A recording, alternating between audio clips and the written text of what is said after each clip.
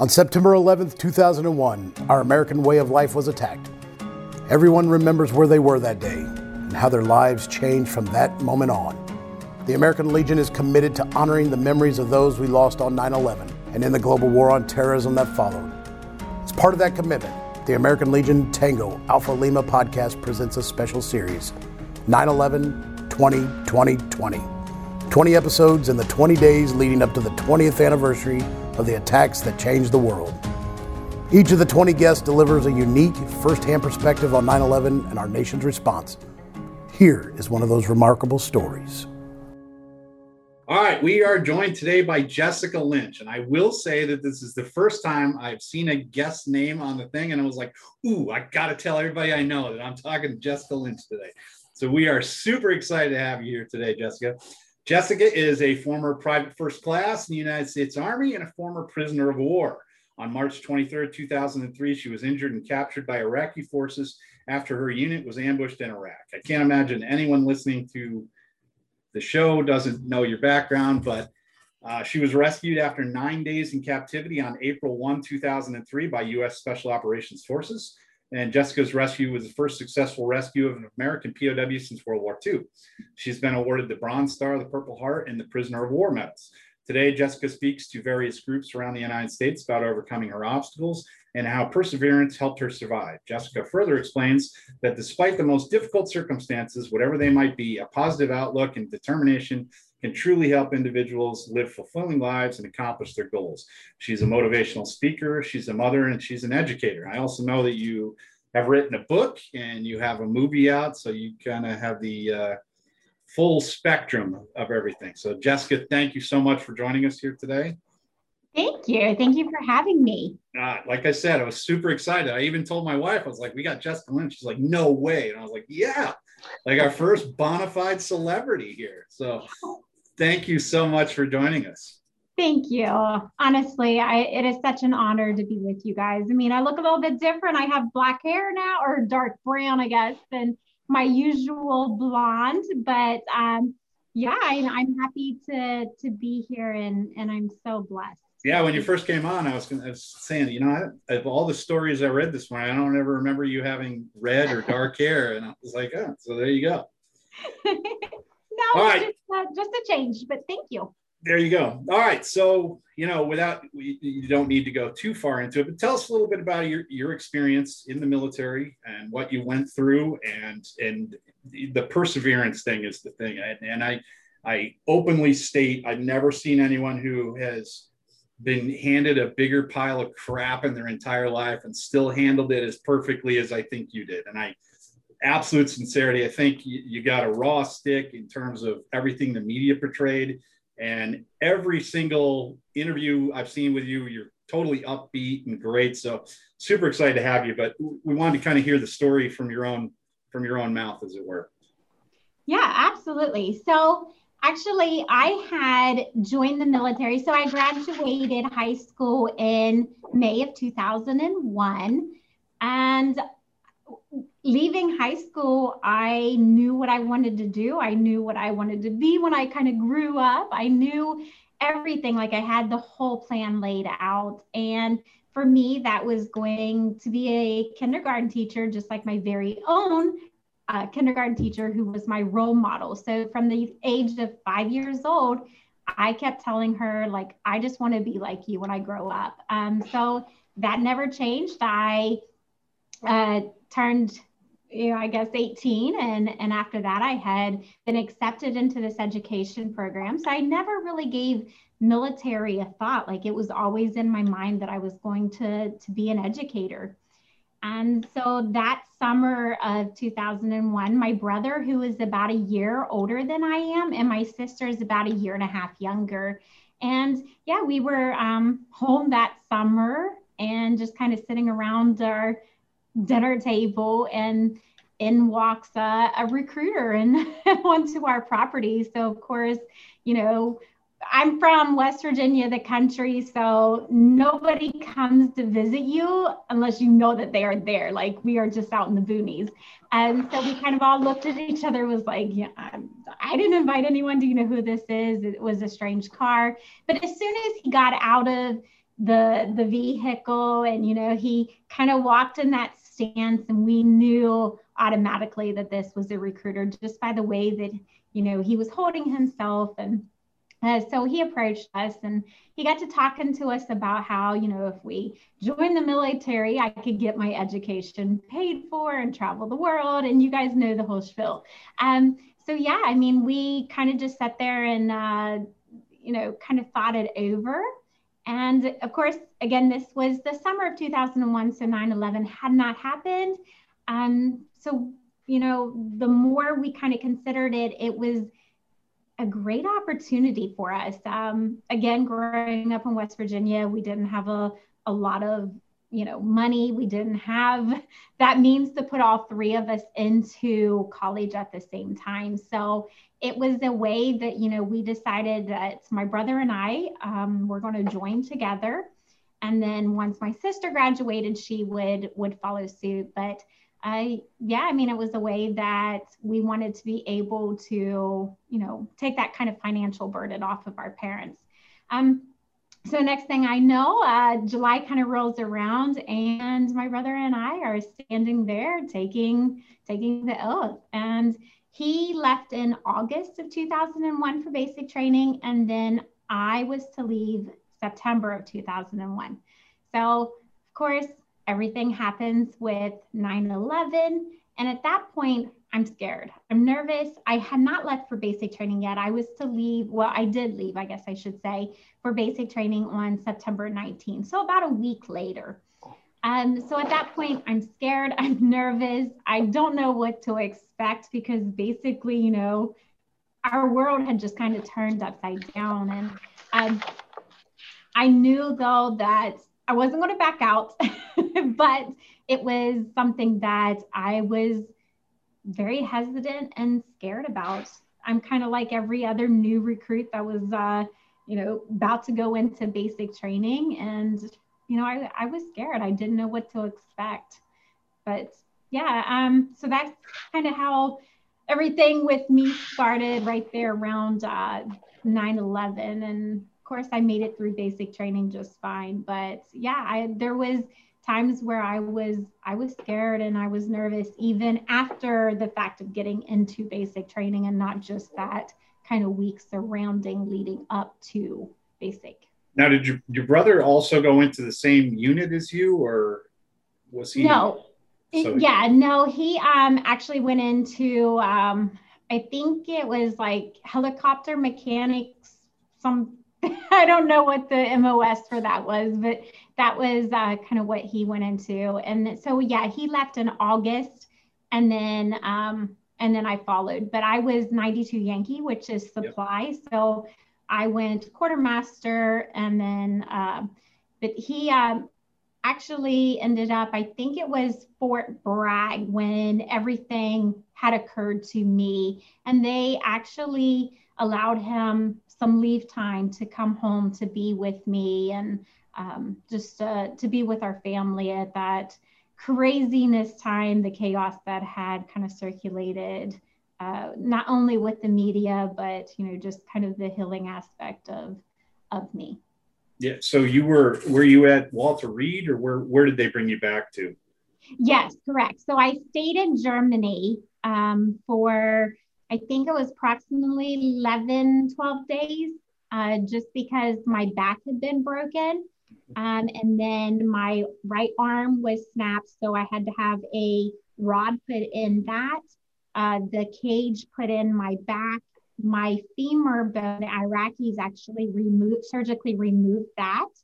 So once I got to Germany, that was one of the first things that they did, was actually removed that unsterilized rod, took it out because it had caused such a severe infection to set throughout my leg that they were thinking about, that they were going to actually have to amputate it to kind of save it. But thankfully, they were able to remove that and replace it with a new rod. And then my left tibia was also broken, so there's a rod there.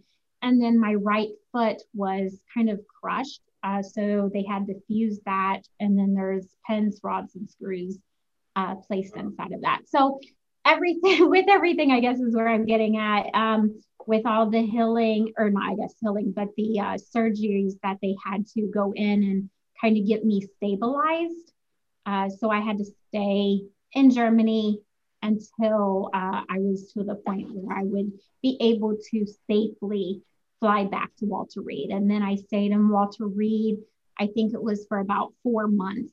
And I continued with more surgeries, and then just, the healing aspect, and, the external fixator. I had one of those on, and, not only that, but where the back was broke, I had to learn how to walk again. Yeah. The whole ordeal. So yes, I was at Walter Reed. When it was about 2 years ago now, I think, when a friend of mine received the Medal of Honor for Iraq, and David Bellavia. And when I was actually at the ceremony later that night, after many, many adult beverages that we were all consuming, I ended up in a hotel room with a Marine and another Medal of Honor recipient. And they had both been involved in the operation to go and get you out. And it was crazy to see them sort of acting out the phase line with like flip-flops. And it was like 3 a.m. and they're like, and then we came here and we came here. What was the experience for you? I mean, you'd gone through all this turmoil, and then all of a sudden, boom, there's Americans there. What was like that? And you had to be in a lot of pain, and it was probably pretty surreal, but what was the experience like when they showed up? Yeah, oh, absolutely. Actually, I got to the point, because I was the only American from my unit, or well, only American at all, that was captured and held in that location. And of course they moved me around. Like I remember even one point they took me to like this abandoned building and just kind of, put me in there and left me. So I was scared. I was nervous of any kind of noises, any kind of gunshots, anything that, basically just kind of wasn't quiet. Yeah. It scared me. I didn't know, I didn't know what to expect or what to do. But that night that the American forces were able to come in, I remember being kind of locked in this little tiny hospital room, and I could hear kind of all the diversion tactics and, the gunshots outside, and the Humvees and the helicopters, and, noises, chaos that I had not heard. So all of that just kind of hyped up that fear that was already inside of me, because I knew that I wasn't able to move, because of the back being broken. Well, actually all of the injuries altogether, I was not able to sit up. I wasn't able to obviously stand, or, so I was kind of basically just laying on this bed. But I remember, hearing all the noise that was happening outside of the room.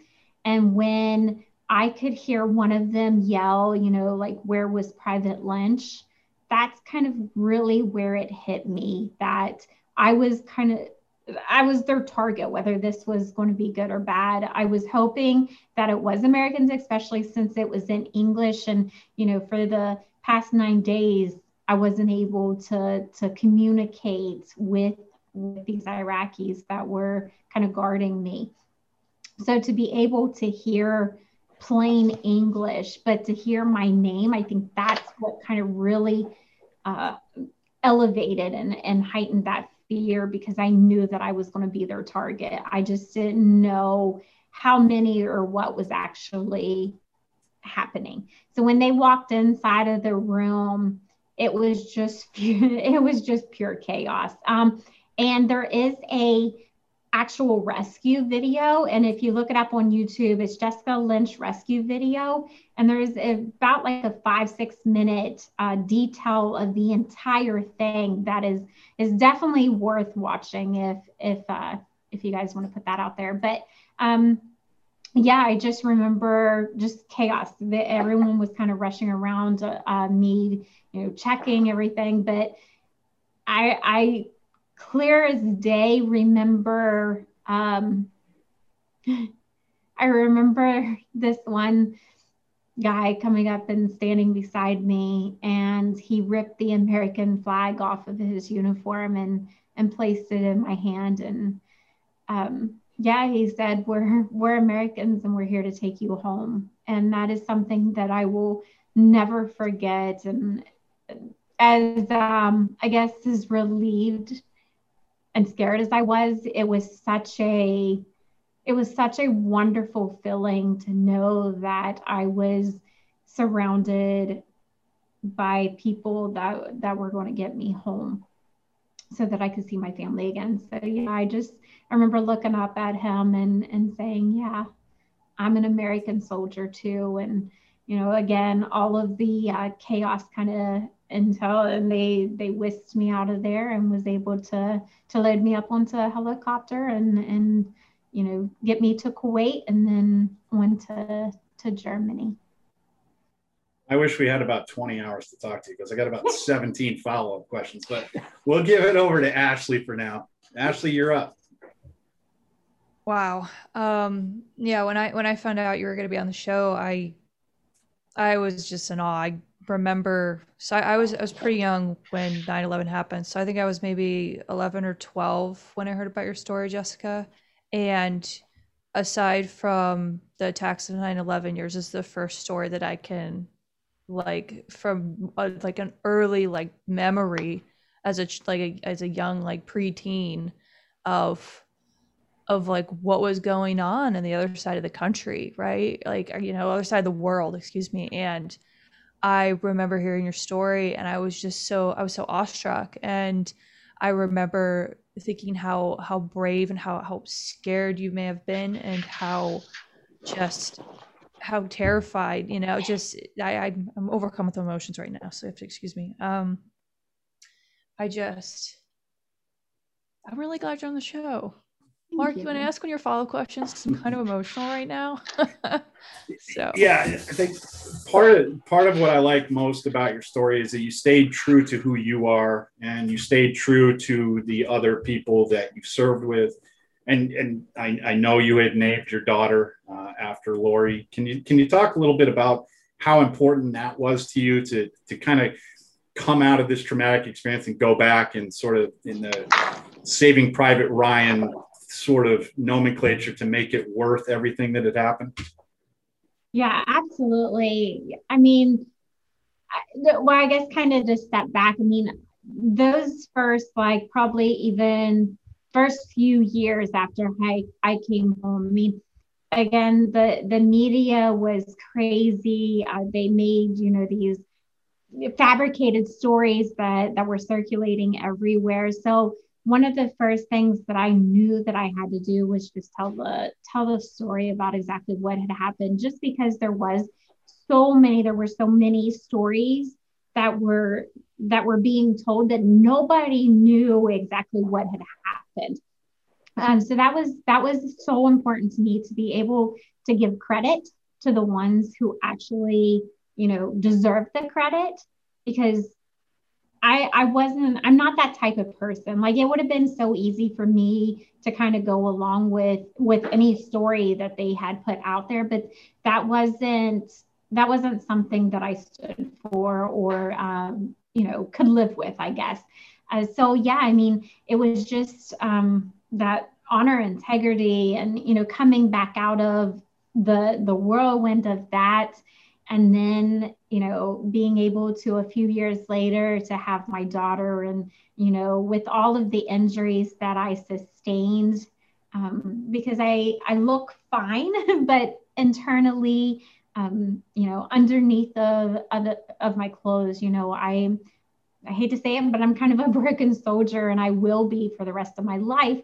But like you said, it's how you come about and you make, bad situations good. And that's something that I knew that I had to do. So when I found out that we were having a little girl, it was so important to me to be able to not only kind of honor Lori in such a way, but, just have that, I don't know, kind of reminder that Lori is always with us. And, we took her out to, or my daughter, we took her out to Phoenix, Arizona, and they were able to give her a Hopi name. So, not only was I able to kind of name her after Lori, but then, the Hopi Indian tribe was able to come together and also do a ceremony to recognize and accept her as one of their own in honor of Lori.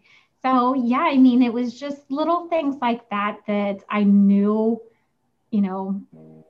it was all going to be okay. I mean, it was going to take me a while, but everything was going to be kind of worth it in the end. And now, we're 18 years later, which is crazy to me that it has been 18 years. But yeah, like you said, I just take it day by day and persevere. I mean, no matter what obstacle or struggle or, anything that I am facing, I tackle it by just, never giving up and keeping that never give up attitude, no matter what it is.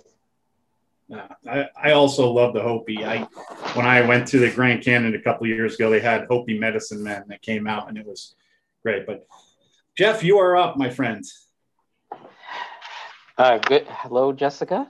Lovely to meet you.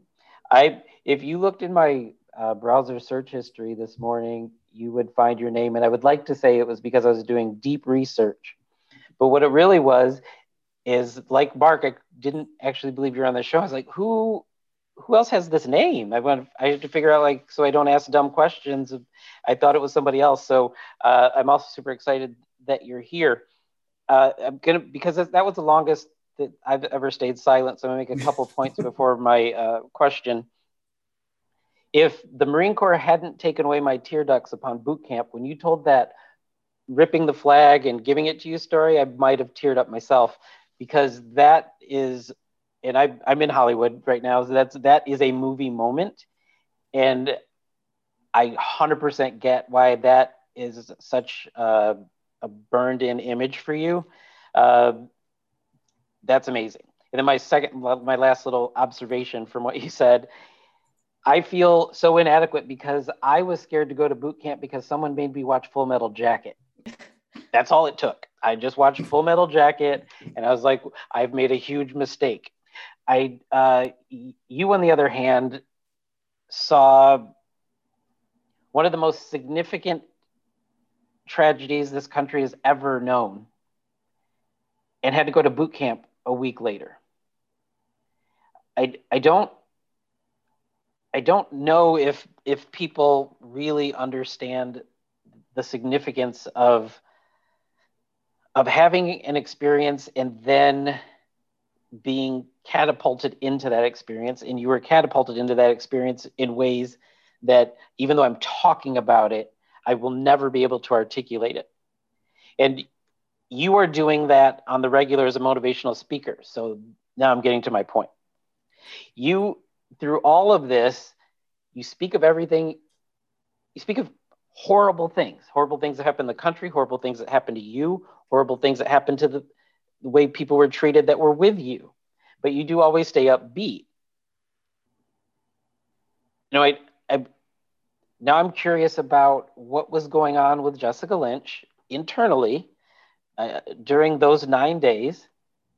If you think it helped you to survive and recover, and how are you translating that into bettering people's lives now with the work that you're doing? That's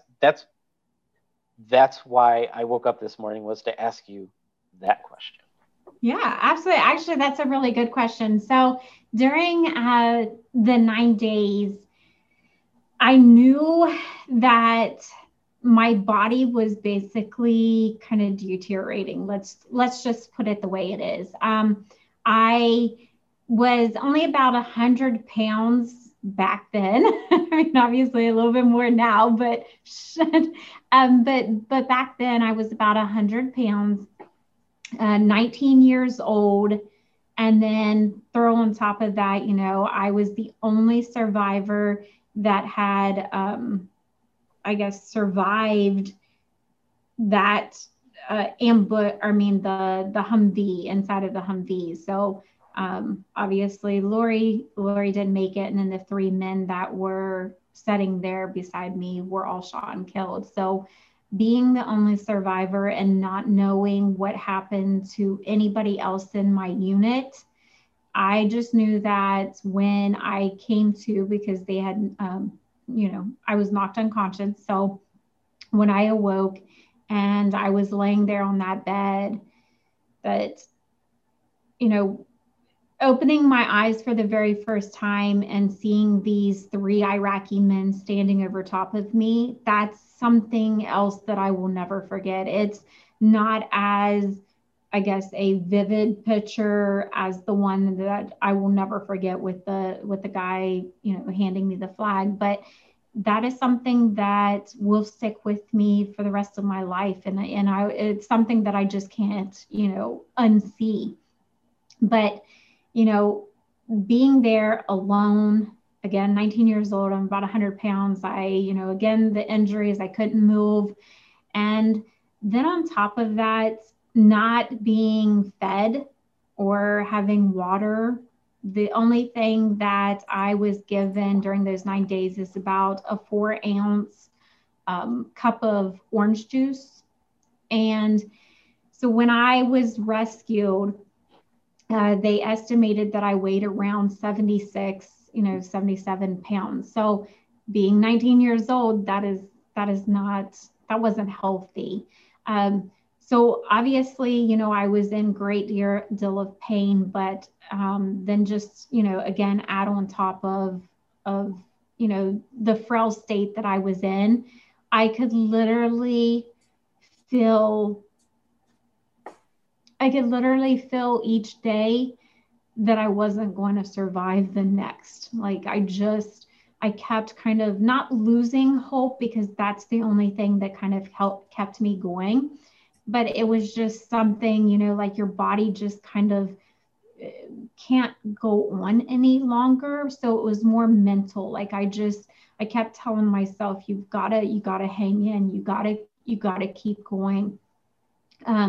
So it was just something inside of me that, again, that perseverance, that never give up attitude that I just kept holding on to and thinking, I just need to see my family. I just want to, find out what happened to my comrades. So there was just things that, and as little or, microscopic as it seems, it was such a big deal to me, was just holding on to any hope that I could. So that's kind of where my head was at during those 9 days, because it was all mental at that point, because physically I just wasn't strong enough to keep going. So once I got out, and again, I was given this very, I guess, rare opportunity to become a motivational speaker and to speak about, this great topic that, I say perseverance because that to me was one of the greatest things that, helped me kind of overcome these, struggles and roadblocks and obstacles that clearly was trying to stop me. So becoming a motivational speaker and being able to talk to, at this point, thousands and thousands of people and hundreds of groups was my way of reaching out. And to me, if I could just save one person, and I know that we hear that all the time, if we can just save one person, then it is well worth it. And to me, that's what it was about, because I have met so many that have been struggling with PTSD or, the thought of suicide.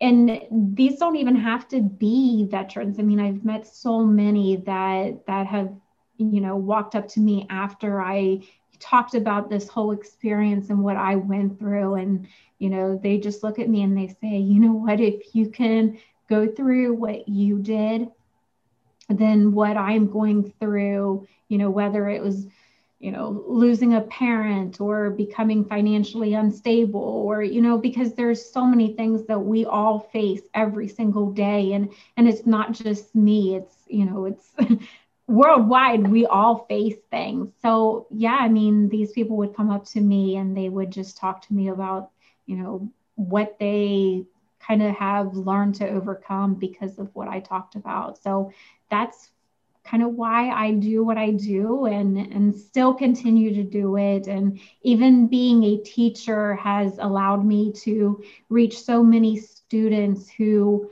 are, struggling with homework, or, they don't want to go home because they're being abused or whatever.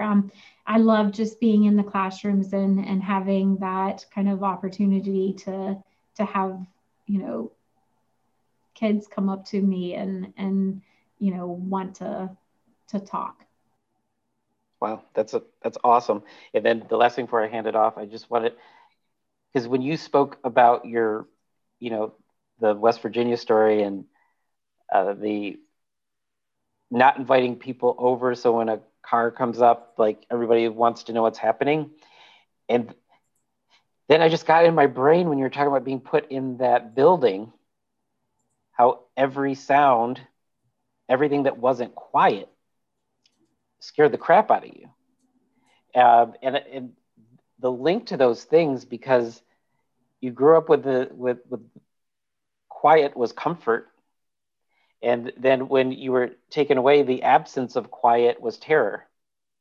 And I think the mental aspect, and they were able to overcome, the combination of those two things, the comfort of quiet and the absence of quiet is terror. It's one of those things that isn't a movie moment, but to me, because I'm sitting here thinking about it as you said those words, it's quite remarkable to me. So I'm a little bit in awe of even the smallest details of what you had to go through.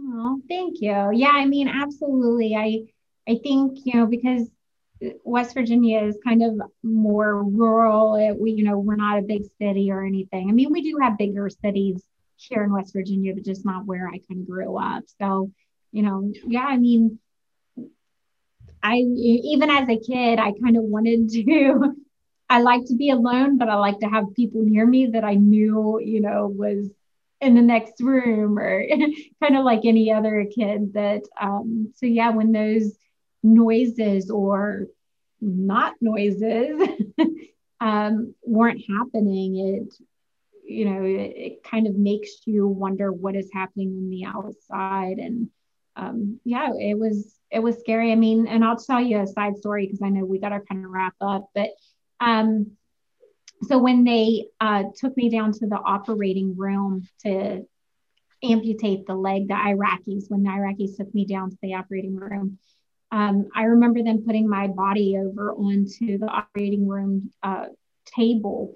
And I don't remember having any kind of IVs or anything like that, but I remember them putting the oxygen mask over my face. And one of the Iraqis who could speak a little bit of English telling me to count. And at that point, I remember just being, again, scared, but crying and kind of begging and pleading for them to stop. So I don't know what kind of made them stop, but I remember them, then stopping, putting me back over onto the bed. So anyway, so they put me back upstairs. And at that point, I was even scared to be alone and not with those I guess, Iraqi guards that were kind of guarding me the whole time, because even though they are supposed to be our enemies, they became kind of almost, I guess just someone I kind of looked toward because I knew that they hadn't tried to hurt me.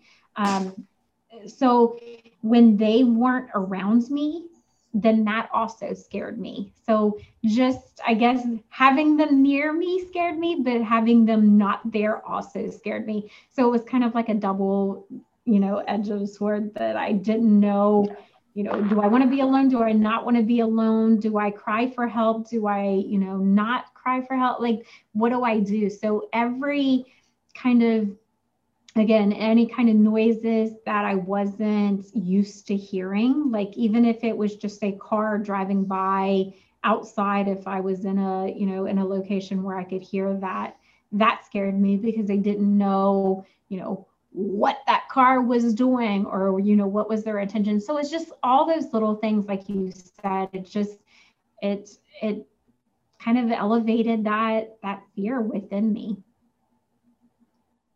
Well, we are over time, but I can't let you go without just one quick question. Like, what's it like being Jessica Lynch now? Can you go anywhere and just be Jessica from Palestine, West Virginia, or are you the world famous, everyone's heard about you person? And when you're talking to people and you say, I'm Jessica Lynch, did you see like the light go on? Like, I know who that is. Oh yeah, absolutely. So I just got back this weekend from Savannah, Georgia, kind of doing a music video out of all things. So I got to take part in that. So just flying back and just being down there, of course, I mean, everyone was like, wait, what was your name? So I'd be like, Jessica Lynch. And they were like, oh, I remember that story. I was such and such place. And I'm going, yeah.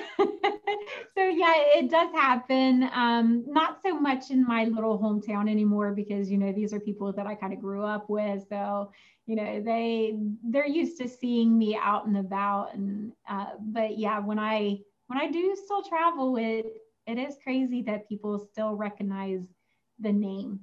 Yeah. As soon as I saw the name this morning, I was like, holy crap, we actually got Jessica Lynch on the show. I was kind of amazed. Still don't know how it happened, but I am as well. Like when I saw it, I was like, the Jessica Lynch? I had to go through all of I was like, wait a minute. And then it was like, how many other Jessica Lynches do I know? I was like, well, the story I remember from like my childhood, and then additionally, have done a report on you, Jessica. And I have definitely, yes, all of the above as a women veterans advocate, as a service member. Again, I do apologize for being emotional, but I'm not going to apologize for being emotional because you're amazing. And all of that was real and raw for anyone who's watching the video because your story resonates, I think, with so many of our listeners, not necessarily to all levels of extreme, but there are these lessons of adversity that you are giving us and how, we don't know how strong we are until strong is our only option. And, despite all the things that happen to us, some people call it fatal optimism, but I think it's just called being realistic with your situation in life and, accepting it one day at a time and living your life fully and presently as possible. And I really appreciate you being on the show. I know all of our listeners are going to be like, wait, the Jessica Lynch? We're like, yup, I can't wait to put that in the comments. I'm just kidding. But I know I didn't get to really, ask you a bunch of questions. I'm totally fangirling over here in all the weirdest ways, but very emotional, but thank you. What was going to be awkward is if I was the one that was fangirling the whole time. So thank you, Ashley, for covering for me. You're welcome. Because I didn't want to be the only one kind of stunned silent by Jessica. So once I came back home, I was given the opportunity to write a book just to talk about all of the experiences that I did encounter. And it was mainly for me a way to be able to get everything off of my chest because I know so many veterans, they come home. And I say veterans because it usually happens years after you get out of the military that you bottle everything up, you don't talk about it. So for me, it was a way to not only, describe what I had gone through, but also to be able to get everything off my chest because during this time, I did not know that, I would still be a motivational speaker 18 years later. So when this opportunity came about, obviously I was going to take it because again, who would have thought 20 years later, almost 20 years later, that I would still have the opportunity to go around and be able to tell my side of the story. So, so it's called I Am a Soldier Too by Jessica Lynch. And this was released in 2003. I do have, well, I guess I should say I will have, because you guys have not seen it yet, I will be releasing another book hopefully this fall, but it will be more on the aspect of kind of leadership, what I've experienced over, past 18 years of things that I have learned and have or combined. So yeah, this is the first book that was written. Again, we will have another one coming out. And then, one of the fun experiences that I got was about 7 years ago, I was asked to take part in this movie called Virtuous. And I really didn't know too much about, acting or who was going to be in it until I got on set and there was Erik Estrada. So being able to work with him and, be able to tour with him afterwards, because there was quite a few times that he would actually go with us, to churches or schools or,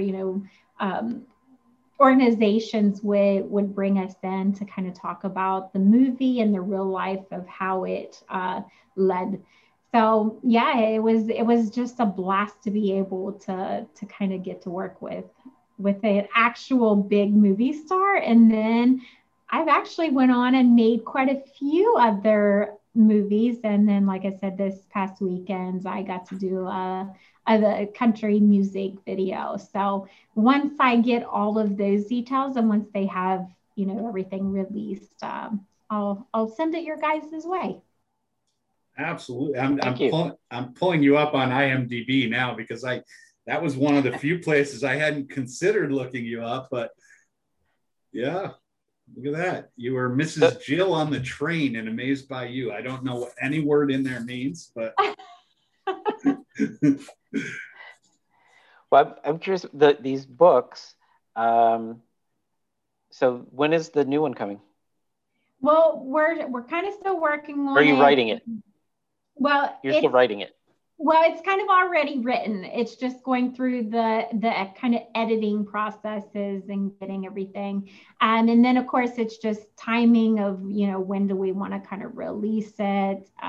So it's definitely not going to be a big book like this. It'll be kind of a smaller, more intimate, getting to know who I really am, where this first book kind of really focuses on what happened to me in Iraq. So this one, the new one, will be kind of a smaller, again, things that I have learned over the past 18 years and kind of, little. I ask for selfish, not selfish for me, but selfish for my post. We have a library that I'm trying to enhance.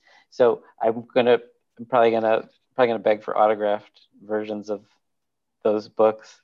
So be on the lookout for a plea from Hollywood. Absolutely. Jessica, you are amazing. I'm so glad you came on. You couldn't be a kinder person, and I kind of knew that coming in, but I really appreciate you coming on the show today. Oh, thank you guys so much. Honestly, I appreciate it, but more importantly, I am honored to take part in your show. So thank you for having me. All right, everybody. Well, that is it for this show. We will be back tomorrow with another 9/11 story. But Jessica Lynch, thank you so much. I have to say Jessica Lynch, like it's the full name. It's not just Jessica. It's the brand. It is. Jessica Lynch, thank you so much for joining us on our little tiny show here. And you are world famous, and you should be world famous. So thank you very much.